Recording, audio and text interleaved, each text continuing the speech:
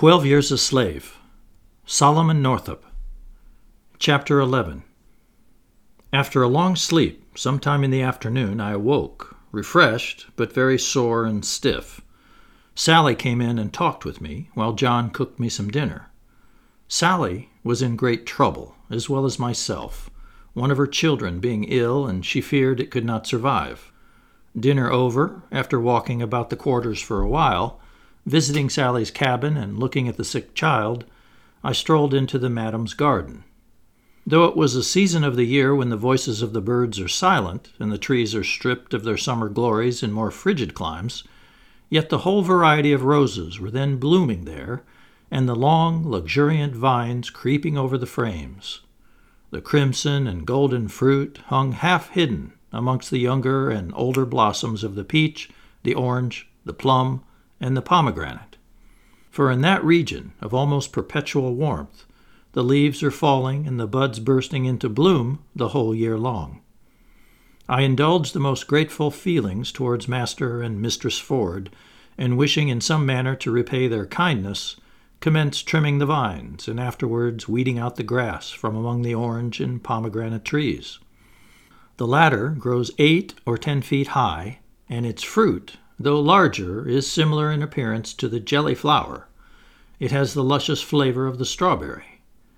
Oranges, peaches, plums, and other fruits are indigenous to the rich, warm soil of Avoyelles. But the apple, the most common of them all in colder latitudes, is rarely to be seen. Mistress Ford came out presently, saying it was praiseworthy in me, but I was not in a condition to labor, and might rest myself at the quarters until Master should go down to Bayou Bœuf, which would not be that day, and it might not be the next. I said to her, to be sure I felt bad, and was stiff, and that my foot pained me, the stubs and thorns having so torn it, but thought such exercise wouldn't hurt me, and that it was a great pleasure to work for so good a mistress. Thereupon she returned to the great house, and for 3 days I was diligent in the garden, cleaning the walks, weeding the flower beds, and pulling up the grass beneath the jessamine vines, which the gentle and generous hand of my protectress had taught to clamber along the walls. The 4th morning, having become recruited and refreshed, Master Ford ordered me to make ready to accompany him to the bayou. There was but one saddle horse at the opening. All the others with the mules have been sent down to the plantation. I said I could walk, and bidding Sally and John goodbye, left the opening, trotting along by the horse's side. That little paradise in the great pine woods was the oasis in the desert, towards which my heart turned lovingly during many years of bondage. I went forth from it now with regret and sorrow, not so overwhelming, however, as if it had been given me to know that I should never return to it again. Master Ford urged me to take his place occasionally on the horse, to rest me, but I said no, I wasn't tired, and it was better for me to walk than him. He said many kind and cheering things to me on the way, riding slowly in order that I might keep pace with him. The goodness of God was manifest, he declared, in my miraculous escape from the swamp. As Daniel came forth unharmed from the den of lions, and as Jonah had been preserved in the whale's belly, even so had I been delivered from evil by the Almighty. He interrogated me in regard to the various fears and emotions I'd experienced during the day and night, and if I'd felt at any time a desire to pray. I felt forsaken in the whole world, I answered him, and was praying mentally all the while. At such times, he said, the heart of man turns instinctively towards his Maker. In prosperity, and when there is nothing to injure or make him afraid, he remembers him not, and is ready to defy him. But place him in the midst of dangers, cut him off from human aid, let the grave open before him, then it is, in the time of his tribulation, that the scoffer and unbelieving man turns to God for help, feeling there's no other hope or refuge or safety save in his protecting arm. So did that benignant man speak to me of his life and of the life hereafter, of the goodness and power of God, and of the vanity of earthly things, as we journeyed along the solitary road towards Bayou Bœuf. When within some 5 miles of the plantation, we discovered a horseman at a distance, galloping towards us. As he came near, I saw that it was Tibeats. He looked at me a moment, but didn't address me, and turning about, rode along side by side with Ford. I trotted silently at their horses' heels, listening to their conversation. Ford informed him of my arrival in the pine woods 3 days before, of the sad plight I was in, and of the difficulties and dangers I had encountered. "Well," exclaimed Tibeats, omitting his usual oath in the presence of Ford, "I never saw such running before. I'll bet him against $100 he'll beat any nigger in Louisiana. I offered John David Cheney $25 to catch him, dead or alive, but he outran his dogs in a fair race. Them Cheney dogs ain't much, after all. Dunwoody's hounds would have had him down before he touched the palmettos. Somehow the dogs got off the track, and we had to give up the hunt. We rode the horses as far as we could, and then kept on foot till the water was 3 feet deep. The boys said he was drowned, sure. I allow I wanted a shot at him mightily. Ever since, I've been riding up and down the bayou, but hadn't much hope of catching him. Thought he was dead, certain. Oh, he's a cuss to run, that nigger is." In this way Tibeats ran on, describing his search in the swamp, the wonderful speed with which I'd fled before the hounds, and when he'd finished, Master Ford responded by saying I'd always been a willing and faithful boy with him, that he was sorry we had such trouble, that according to Platt's story, he had been inhumanely treated, and that he, Tibeats, was himself in fault. Using hatchets and broadaxes upon slaves was shameful, and should not be allowed, he remarked. "This is no way of dealing with them when first brought into the country. It'll have a pernicious influence and set them all running away. The swamps will be full of them. A little kindness would be far more effectual in restraining them and rendering them obedient than the use of such deadly weapons. Every planter on the bayou should frown upon such inhumanity. It is for the interest of all to do so. It's evident enough, Mr. Tibeats, that you and Platt cannot live together. You dislike him and would not hesitate to kill him, and knowing it, he'll run from you again through fear of his life. Now, Tibeats, you must sell him or hire him out, at least. Unless you do so, I shall take measures to get him out of your possession." In this spirit Ford addressed him the remainder of the distance. I opened not my mouth. On reaching the plantation, they entered the great house, while I repaired to Eliza's cabin. The slaves were astonished to find me there, on returning from the field, supposing I was drowned. That night again they gathered about the cabin to listen to the story of my adventure. They took it for granted I'd be whipped, and that it would be severe, the well-known penalty of running away being 500 lashes. "Poor fellow," said Eliza, taking me by the hand. "It would have been better for you if you'd drowned. You have a cruel master, and he will kill you yet, I'm afraid." Lawson suggested that it might be Overseer Chapin would be appointed to inflict the punishment, in which case it wouldn't be severe, whereupon Mary, Rachel, Bristol, and others hoped it would be Master Ford, and then it would be no whipping at all. They all pitied me and tried to console me, and were sad in view of the castigation that awaited me, except Kentucky John. There were no bounds to his laughter. He filled the cabin with cachinnations, holding his sides to prevent an explosion, and the cause of his noisy mirth was the idea of me outstripping the hounds. Somehow he looked at the subject in a comical light. "I knowed they wouldn't catch him when he run across the plantation. Oh, de Lord, didn't Platt pick his feet right up, though they? When them dogs got whar he wasn't dar. Ha, ha, ha! Oh, de Lord mighty!" And then Kentucky John relapsed into another of his boisterous fits. Early the next morning, Tibeats left the plantation. In the course of the forenoon, while sauntering about the gin house, a tall, good-looking man came to me and inquired if I was Tibeats' boy, that youthful appellation being applied indiscriminately to slaves, even though they may have passed the number of 80 years and 10. I took off my hat and answered that I was. "How'd you like to work for me?" he inquired. "Oh, I'd like to very much," I said, inspired with a sudden hope of getting away from Tibeats. "You worked under Myers at Peter Tanner's, didn't you?" I replied I had. adding some complimentary remarks that Myers had made concerning me.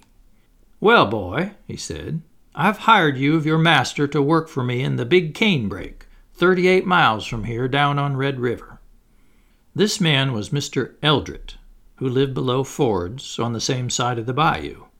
I accompanied him to his plantation, and in the morning started with his slave Sam and a wagon load of provisions, drawn by 4 mules, for the Big Cane, Eldret and Myers having preceded us on horseback. This Sam was a native of Charleston, where he had a mother, brother, and sisters. He allowed, a common word among both black and white, that Tibeats was a mean man, and hoped, as I most earnestly did also, that his master would buy me. We proceeded down the south shore of the bayou, crossing it at Carey's plantation. From thence to Huff Power, passing which we came upon the Bayou Rouge road, which runs towards Red River. After passing through Bayou Rouge Swamp, and just at sunset, turning from the highway, we struck off into the Big Cane Brake. We followed an unbeaten track scarcely wide enough to admit the wagon. The cane, such as are used for fishing rods, were as thick as they could stand. A person could not be seen through them the distance of a rod. The paths of wild beasts run through them in various directions, the bear and the American tiger abounding in these brakes, and wherever there's a basin of stagnant water, it's full of alligators. We kept on our lonely course through the Big Cane several miles when we entered a clearing known as Sutton's Field. Many years before, a man by the name of Sutton had penetrated the wilderness of cane to this solitary place. Tradition has it that he fled thither, a fugitive, not from service, but from justice. Here he lived, alone, recluse and hermit of the swamp, with his own hands planting the seed and gathering in the harvest. One day a band of Indians stole upon his solitude, and after a bloody battle, overpowered and massacred him. For miles the country round, in his slaves' quarters and on the piazzas of great houses, where white children listen to superstitious tales, the story goes that that spot, in the heart of the Big Cane, is a haunted place. For more than a quarter of a century, human voices had rarely, if ever, disturbed the silence of the clearing. Rank and noxious weeds had overspread the once cultivated field. Serpents sunned themselves on the doorway of the crumbling cabin. It was indeed a dreary picture of desolation. Passing Sutton's Field, we followed a new-cut road 2 miles farther, which brought us to its termination. We had now reached the wild lands of Mr. Eldret, where he contemplated clearing up an extensive plantation. We went to work next morning with our cane knives and cleared a sufficient space to allow the erection of 2 cabins, one for Myers and Eldret, the other for Sam, myself, and the slaves that were to join us. We were now in the midst of trees of enormous growth, whose wide-spreading branches almost shut out the light of the sun, while the space between the trunks was an impervious mass of cane, with here and there an occasional palmetto. The bay and the sycamore, the oak and the cypress reach a growth unparalleled in those fertile lowlands bordering the Red River. From every tree, moreover, hang long, large masses of moss, presenting to the eye unaccustomed to them a striking and singular appearance. This moss, in large quantities, is sent north and there used for manufacturing purposes. We cut down oaks, split them into rails, and with these erected temporary cabins. We covered the roofs with the broad palmetto leaf, an excellent substitute for shingles as long as they last. The greatest annoyance I met with here were small flies, gnats, and mosquitos. They swarmed the air. They penetrated the porches of the ear, the nose, the eyes, the mouth. They sucked themselves beneath the skin. It was impossible to brush or beat them off. It seemed indeed as if they'd devour us, carry us away piecemeal, in their small, tormenting mouths. A lonelier spot, or one more disagreeable, than the center of the Big Cane Brake, it would be difficult to conceive. Yet to me it was a paradise, in comparison with any other place in the company of Master Tibeats. I labored hard, and ofttimes was weary and fatigued, yet I could lie down at night in peace, and arise in the morning without fear. In the course of a fortnight, 4 black girls came down from Eldret's plantation: Charlotte, Fanny, Cressia, and Nellie. They were all large and stout. Axes were put into their hands, and they were sent out with Sam and myself to cut trees. They were excellent choppers, the largest oak or sycamore standing but a brief season before their heavy and well-directed blows. At piling logs they were equal to any man. There are lumber women as well as lumber men in the forests of the South. In fact, in the region of the Bayou Bœuf, they perform their share of all the labor required on the plantation. They plow, drag, drive team, clear wild lands, work on the highway, and so forth. Some planters, owning large cotton and sugar plantations, have none other than the labor of slave women. Such a one is Jim Burns, who lives on the north shore of the bayou, opposite the plantation of John Fogelman. On our arrival in the break, Eldret promised me if I worked well, I might go up to visit my friends at Ford's in 4 weeks. On Saturday night of the 5th week, I reminded him of his promise when he told me I'd done so well that I might go. I had set my heart upon it, and Eldret's announcement thrilled me with pleasure. I was to return in time to commence the labors of the day on Tuesday morning. While indulging the pleasant anticipation of so soon meeting my old friends again, suddenly the hateful form of Tibeats appeared among us. He inquired how Myers and Platt got along together, and was told very well, and that Platt was going up to Ford's plantation in the morning on a visit. "Poh, poh," sneered Tibeats. "It isn't worth while. The nigger'll get unsteady. He can't go." But Eldret insisted I had worked faithfully, that he'd given me his promise, and that, under the circumstances, I ought not to be disappointed. They then, it being about dark, entered one cabin and I the other. I could not give up the idea of going. It was a sore disappointment. Before morning I resolved, if Eldret made no objection, to leave at all hazards. At daylight I was at his door, with my blanket rolled up into a bundle and hanging on a stick over my shoulder, waiting for a pass. Tibeats came out presently in one of his disagreeable moods, washed his face, and going to a stump nearby, sat down upon it, apparently busily thinking with himself. After standing there a long time, impelled by a sudden impulse of impatience, I started off. "Are you going without a pass?" he cried out to me. "Yes, master, I thought I would," I answered. "How do you think you'll get there?" he demanded. "Don't know," was all the reply I made him. "You'd be taken and sent to jail, where you ought to be, before you got halfway there," he added, passing into the cabin as he said it.